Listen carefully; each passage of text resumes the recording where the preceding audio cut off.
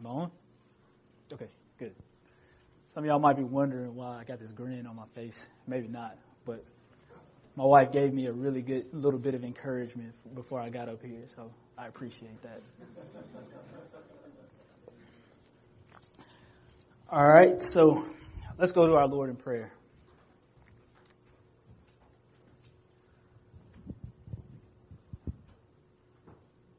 Father in heaven, we thank you for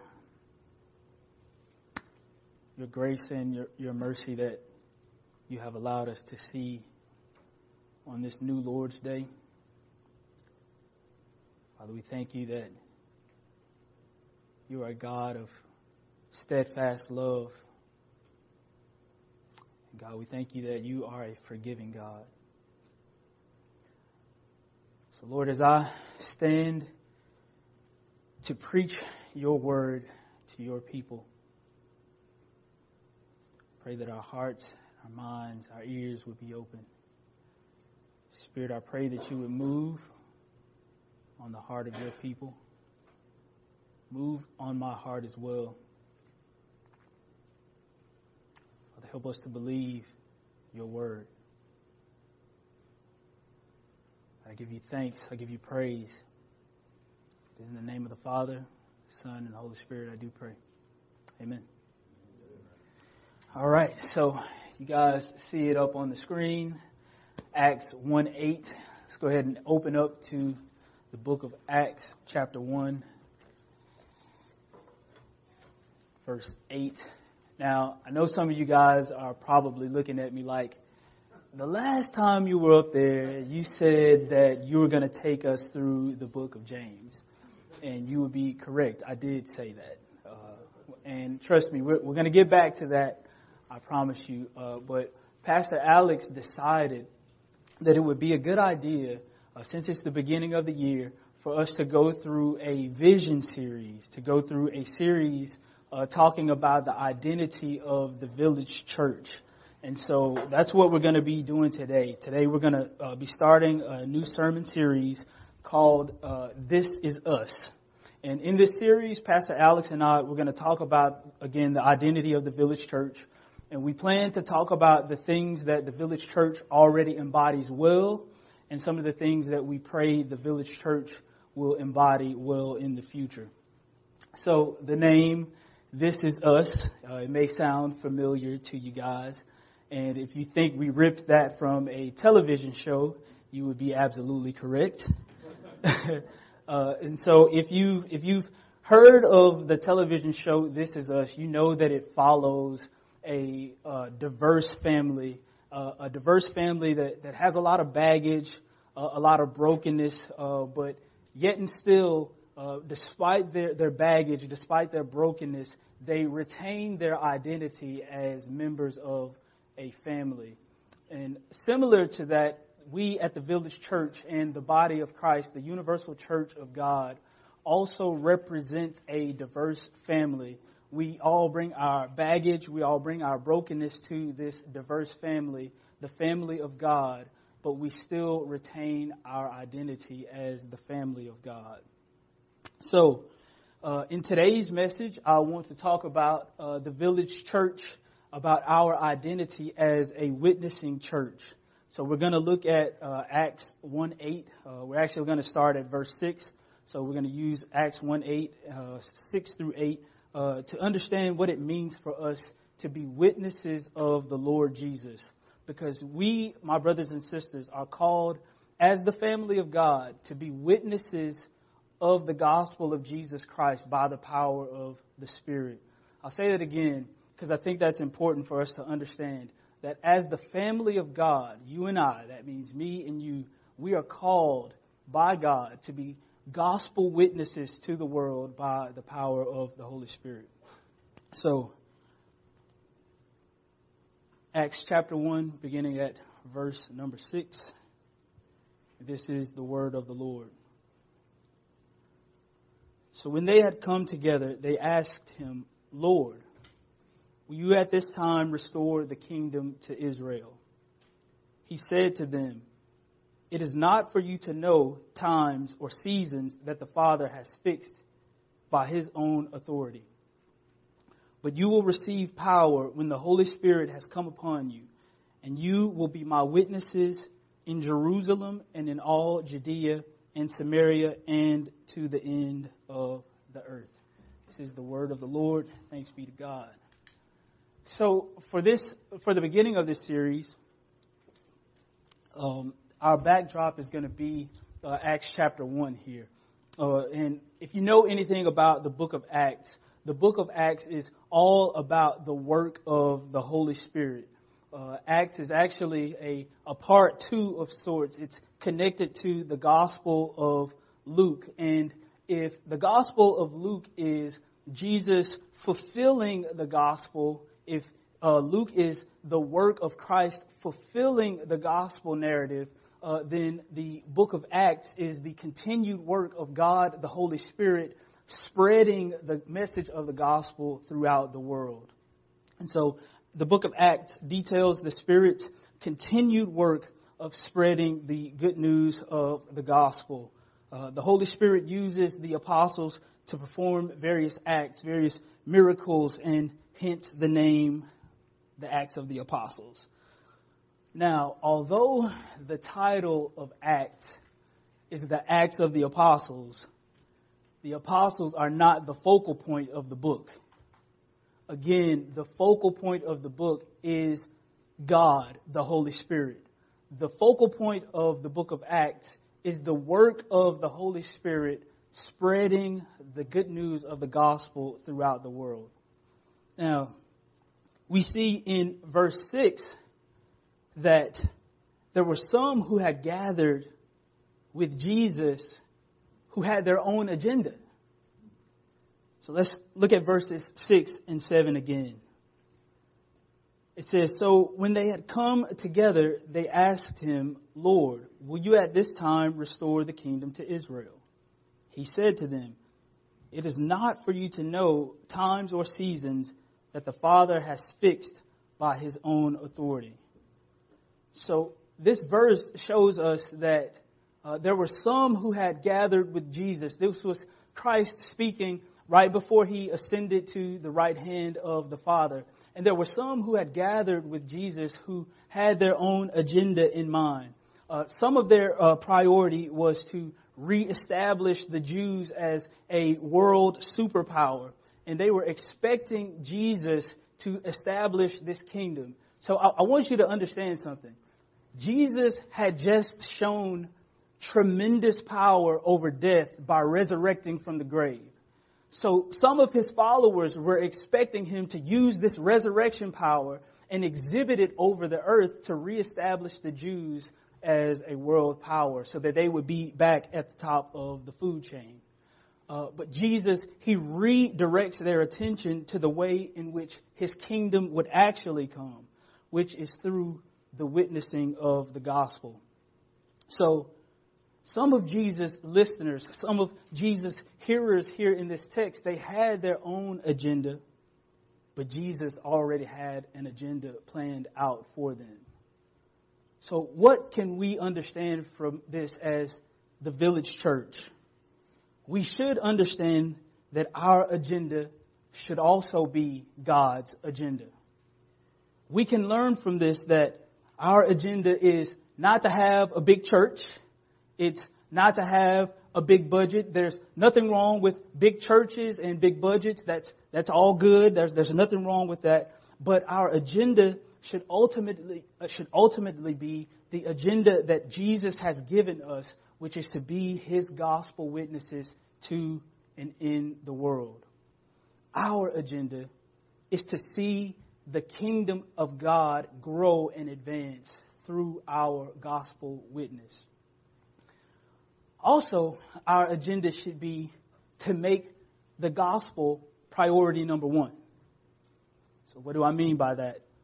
Believe it or not, there are some people who go to church Sunday after Sunday. They participate in praise and worship. They do this week after week, month after month, year after year, but they don't know what the gospel is. And they don't know how to share the gospel.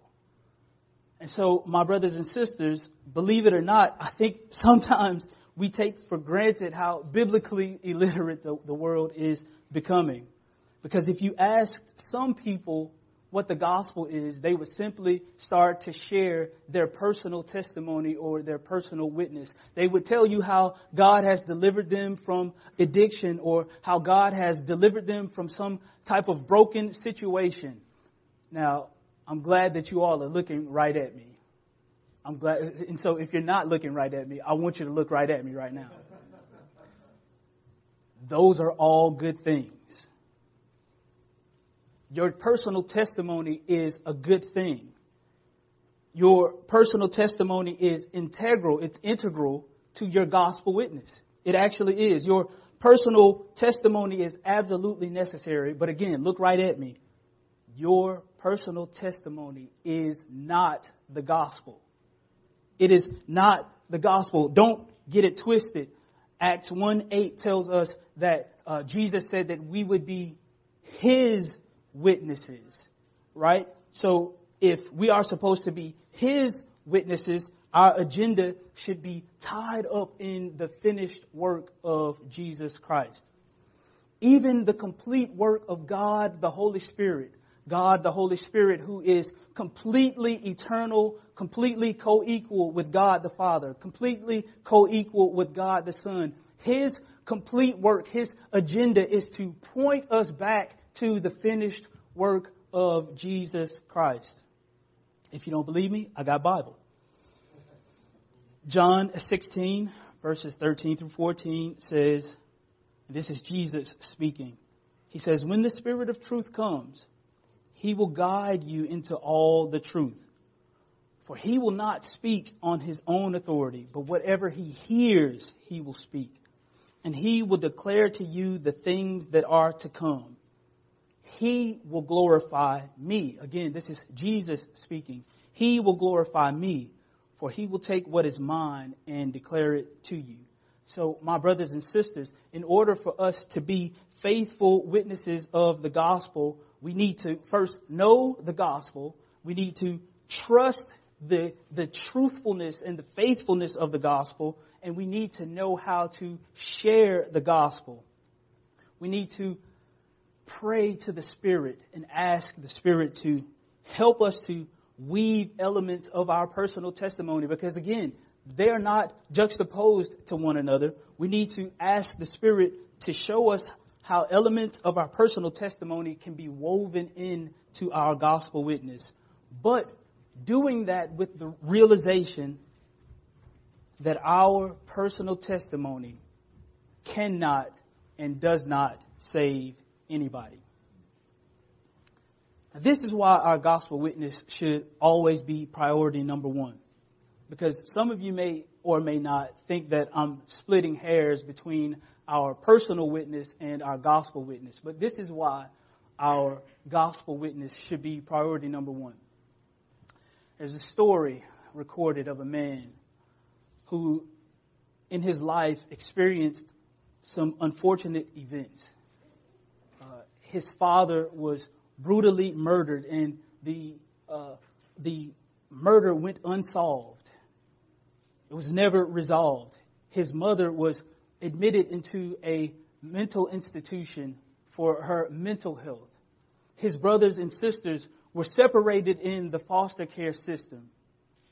And this man who recorded his story found himself addicted to cocaine and addicted to heroin and addicted to alcohol. And he found himself locked in a prison in the worst of conditions. But one night, as he was down at his lowest point, he records in his cell that he prayed the most sincere prayer that anyone had ever prayed in their life. And in the middle of the night, as he was sleeping, he was awakened by the presence of the Messiah sitting at his feet. The Messiah was at the foot of his bed.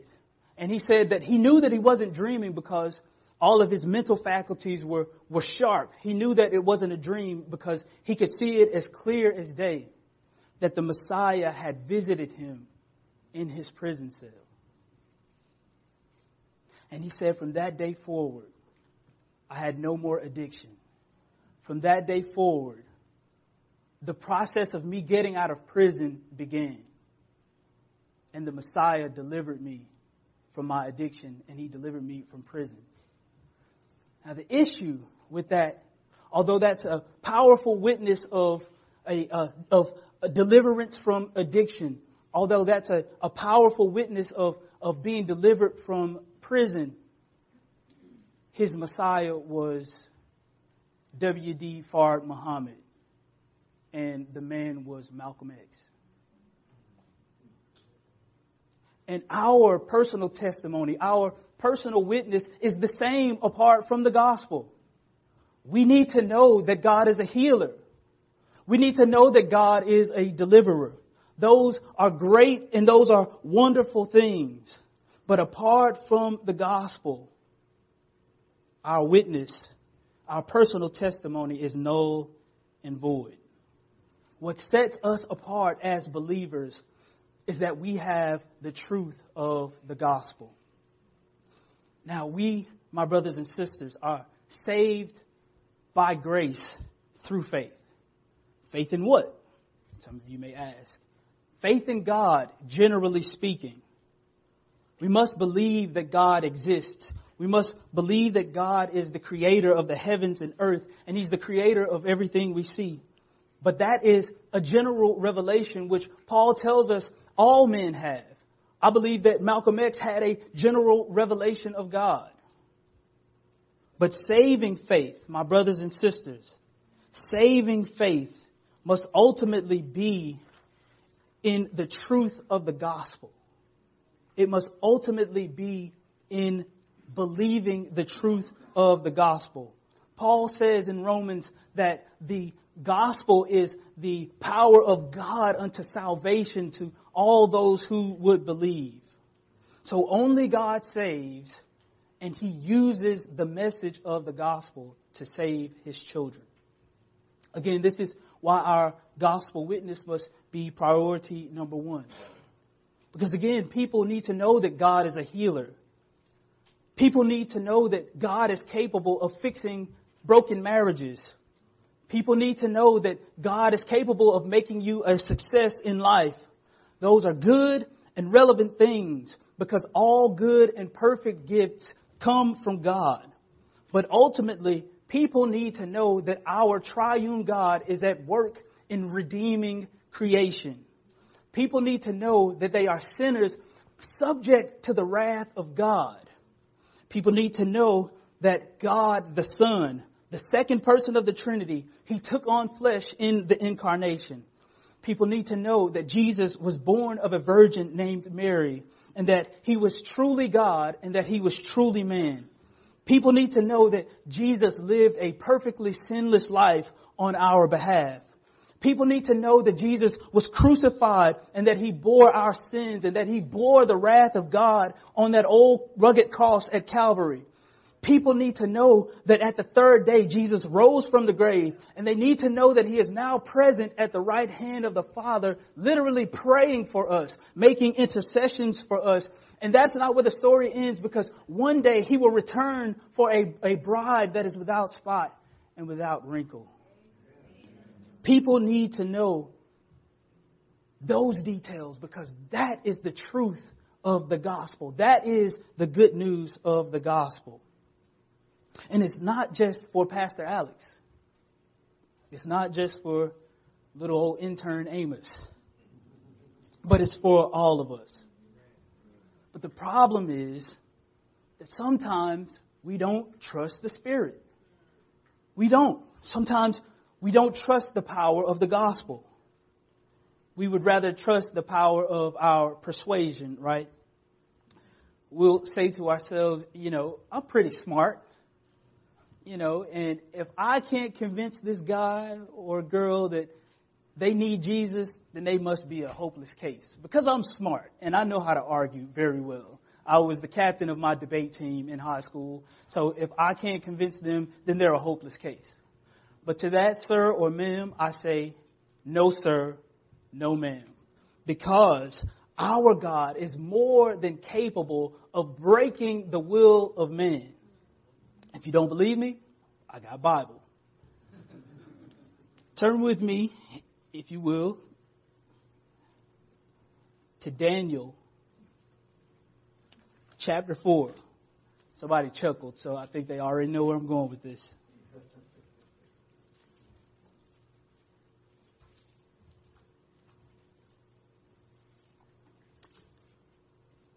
Daniel chapter 4, beginning at verse 34. Now, this is King Nebuchadnezzar. This is an account of King Nebuchadnezzar. And King Nebuchadnezzar was the king of the most powerful empire at the time. The power of life and death was literally in the tongue of King Nebuchadnezzar, because he could speak to your situation and say, death for you, life for you. And he did that to thousands of people. So this is a king who was the most powerful king during his period of time. And this is what he says, beginning at verse 34. At the end of the days, I, Nebuchadnezzar, lifted my eyes to heaven, and my reason returned to me, and I blessed the Most High, and praised and honored him who lives forever. For his dominion is an everlasting dominion, and his kingdom endures from generation to generation. All the inhabitants of the earth are counted as nothing, and he does according to his will among the host of heaven and among the inhabitants of the earth. And this is what gets me right here. This is amazing. And none can stay his hand or say to him, what have you done?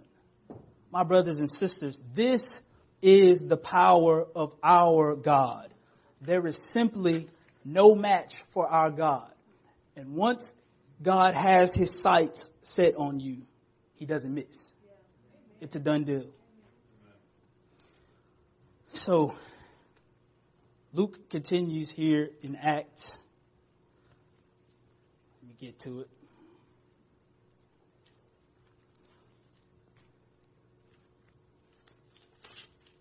So Luke continues here in Acts. Verse number 8, he says, but you will receive power when the Holy Spirit has come upon you, and you will be my witnesses in Jerusalem and in all Judea and Samaria and to the ends of the earth.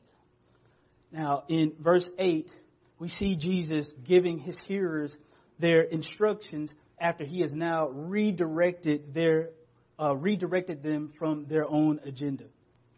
He tells them that they will be his witnesses in Jerusalem and in all Judea and Samaria and to the ends of the earth.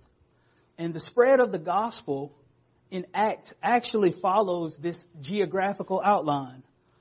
In chapter 2, we see the beginnings of the Jerusalem witness as Peter preaches his first sermon. Get this, his first sermon, and 3,000 people are added to the family of God. We see the gospel witness beginning to spread outside of Jerusalem in chapter 8 as Philip begins to witness in Samaria. And we find the witness of Paul to other Gentiles beginning at chapter 13. And my brothers and sisters, the result of the spread of the gospel is you and me. You and I, we are the ends of the earth. The gospel began its journey in Jerusalem, and it has made its way all the way to the Americas. It made its way to China. It has made its way to the far reaches of the world, just as Jesus said it would. Yes, I do want to say this. Jesus' hearers may have believed that the ends of the earth were only the territories and the known lands of that time. Yes, they may have been thinking that. But I believe that Jesus ultimately had you and I in mind as he said these words as well. And the significant thing about these words is that it includes all people groups. There are no people groups left out of Jesus' words. It's actually very reminiscent of Matthew 28 and verses 19 through 20, where Jesus gives the Great Commission to the church, and he gives the Great Commission to his disciples. He says, "Go therefore and make disciples of all nations, baptizing them in the name of the Father and of the Son and of the Holy Spirit, teaching them to observe all I have commanded you, and behold, I am with you to the end of the age." And what I believe, my brothers and sisters, what I believe Jesus wants us to see in Acts 1 and 8, and also in Matthew 28, 19 and 20, is that as his agenda invades our lives, it consumes every part of our lives. And what I mean by this is that every part of our lives is related to and subject to our gospel witness.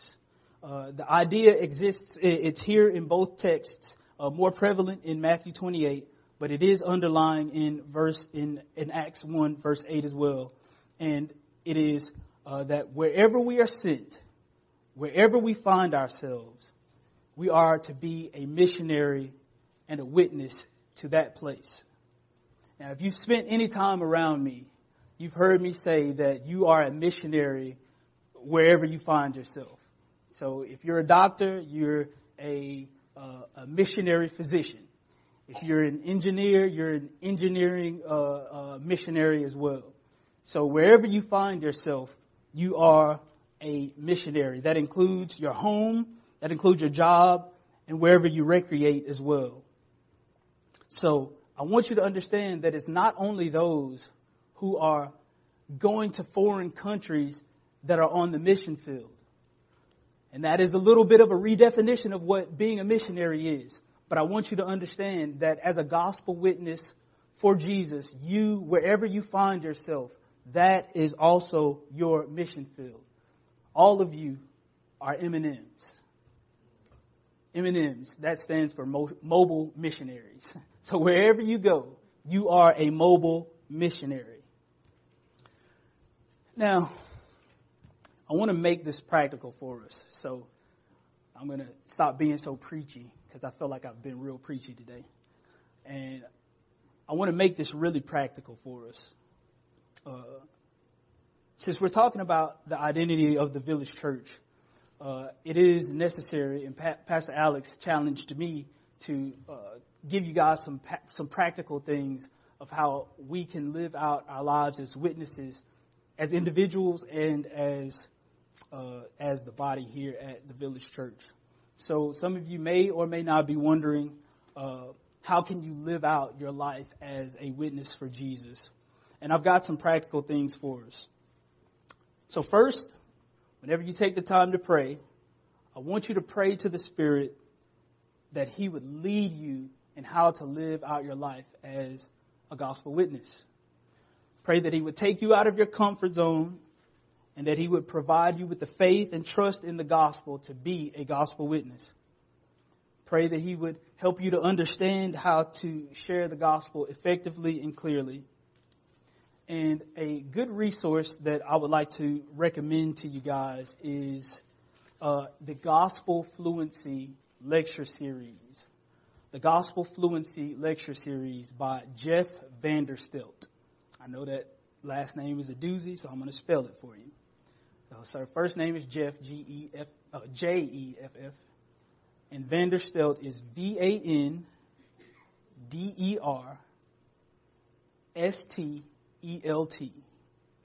And you can find this lecture series on YouTube. In this series on gospel fluency, Jeff Vanderstelt talks about living our lives in light of the gospel in every area of our lives. So that's first. Number two, I want to give you some passages that you can read over in your own personal time to help you identify and be encouraged as a gospel witness. So I'm going to give you a few. You already have today's text, which is Acts 1:8. I also want to give you Matthew 28, verses 16 through 20, which is the Great Commission. Also want to give you Luke 12, verses 11 and 12, which encourages us that as witnesses for Jesus, the Holy Spirit will give us the words to say as we witness to people. I want to give you Colossians chapter 4, verses 5 and 6, which talks about our character in speech as we share the gospel, so in both word and deed. And I also want to give you 1 Peter chapter 2, verses 9 and 10, which identifies us as a royal priesthood that has been chosen by God. And lastly, 1 Peter 3:15, which encourages us to always have an answer for the hope that is within us. So again, those texts were Acts 1:8, Matthew 28:16 through 20, Luke 12, verses 11 and 12, Colossians chapter 4, verses 5 and 6, 1 Peter 2, verses 9 and 10, and 1 Peter 3, verse 15. So I want you to read these texts, and I want you to try to practice doing this. I want you to read these texts, and I want you to pray them back to God, that He would continue to make them a reality for you as an individual, but also that He would continue to make them a reality for us here at the Village Church. Third, if you want to be even more practical, I want you to sit down one day. I want you to get a blank sheet of paper, and I want you to make 4 concentric circles. Some of y'all already know where I'm going with this. I want you to make 4 concentric circles big enough for you to be able to write in. And starting in the center circle, I want you to identify your Jerusalem, your Judea, your Samaria, and I also want you to identify how you have been called to be a witness to the ends of the earth. Now, everybody look right at me, because I know some of y'all are going to try to check me on this. I know that this illustration, it kind of breaks down. I understand. I understand that in the original text, everybody that heard Jesus say this was not called to go to every place. Everybody wasn't called to go to Judea, so I get that. I understand. But what I'm hoping this will do is that I hope that it will help us to identify places that we can be gospel witnesses, and also that it will help us identify as the Village Church how we can embody being gospel witnesses in the world. So, a couple examples of what you could possibly put in your concentric circles. Your Jerusalem could be your home, your household, where you function and live, because that's where discipleship and witnessing actually starts. Judea could be your neighborhood, possibly. And these are just suggestions. You don't have to go with these. Samaria could be your workplace or some of the places where you recreate. And the ends of the earth for you could possibly be a future mission trip. And let me say this, pray to the Spirit that if you desire to do a mission trip, that He would allow you to engage going on the mission field with a healthy indigenous group. Or it could be giving missionally, because there are those that are on the mission field that could use the resources that you have. So that could also be the way in which God is calling you to be a witness to the ends of the earth. So these 3 practical things are essentially pray, read your Bible, and get up and get active as a gospel witness for Jesus. Amen? Let's pray. Father in heaven, we thank you that you have allowed us to partake in your word. Father, we pray that you would help us to be mindful that you are with us everywhere we go, as we go out as your disciples, as your witnesses and missionaries to our various environments, Lord. Spirit, lead us as we grow in our identity as a witness, as an individual, and as a part of the Village Church, and as a part of the universal church as a whole. So God, we thank you for the work that your Spirit is doing in the world, and we thank you for an opportunity to be able to participate in it. It is in Christ's name I pray. Amen.